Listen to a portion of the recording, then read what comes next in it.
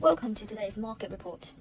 The dollar slid and the global equity rally lost steam on Thursday as nagging concerns about the economy and the future pace of central bank interest rate hikes unsettled investors who earlier pushed the European stocks to almost one-year peaks in Europe. An afternoon rise in treasury yields, especially for the two-year note that is key to a respected harbinger for a looming recession, took the edge off market optimism, as did further remarks by Federal Reserve officials about the pace of slowing inflation.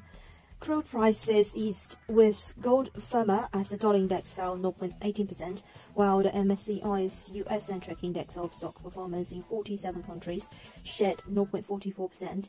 The market is confused as it thought it understood, despite the Fed's rhetoric that the US Central Bank was very close to ending its rate hiking cycle. In addition, the closely watched inversion of the yield difference between short and longer dated treasuries, which occurs when the 2 years yields is higher than that of the 10-year note, is a cause for concern. All this together underpinned by a yield curve that is shouting recession coming.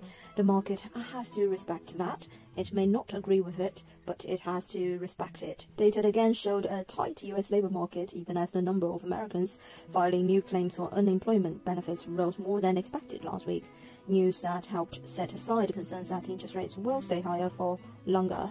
In the latest move by major central banks, Sweden's Riksbank on Thursday raised its key interest rate by 0.5% to 3% and forecast further tightening in the spring.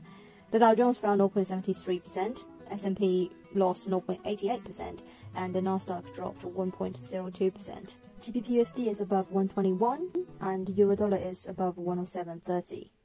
This is today's market report. Thanks for listening. We'll see you next time.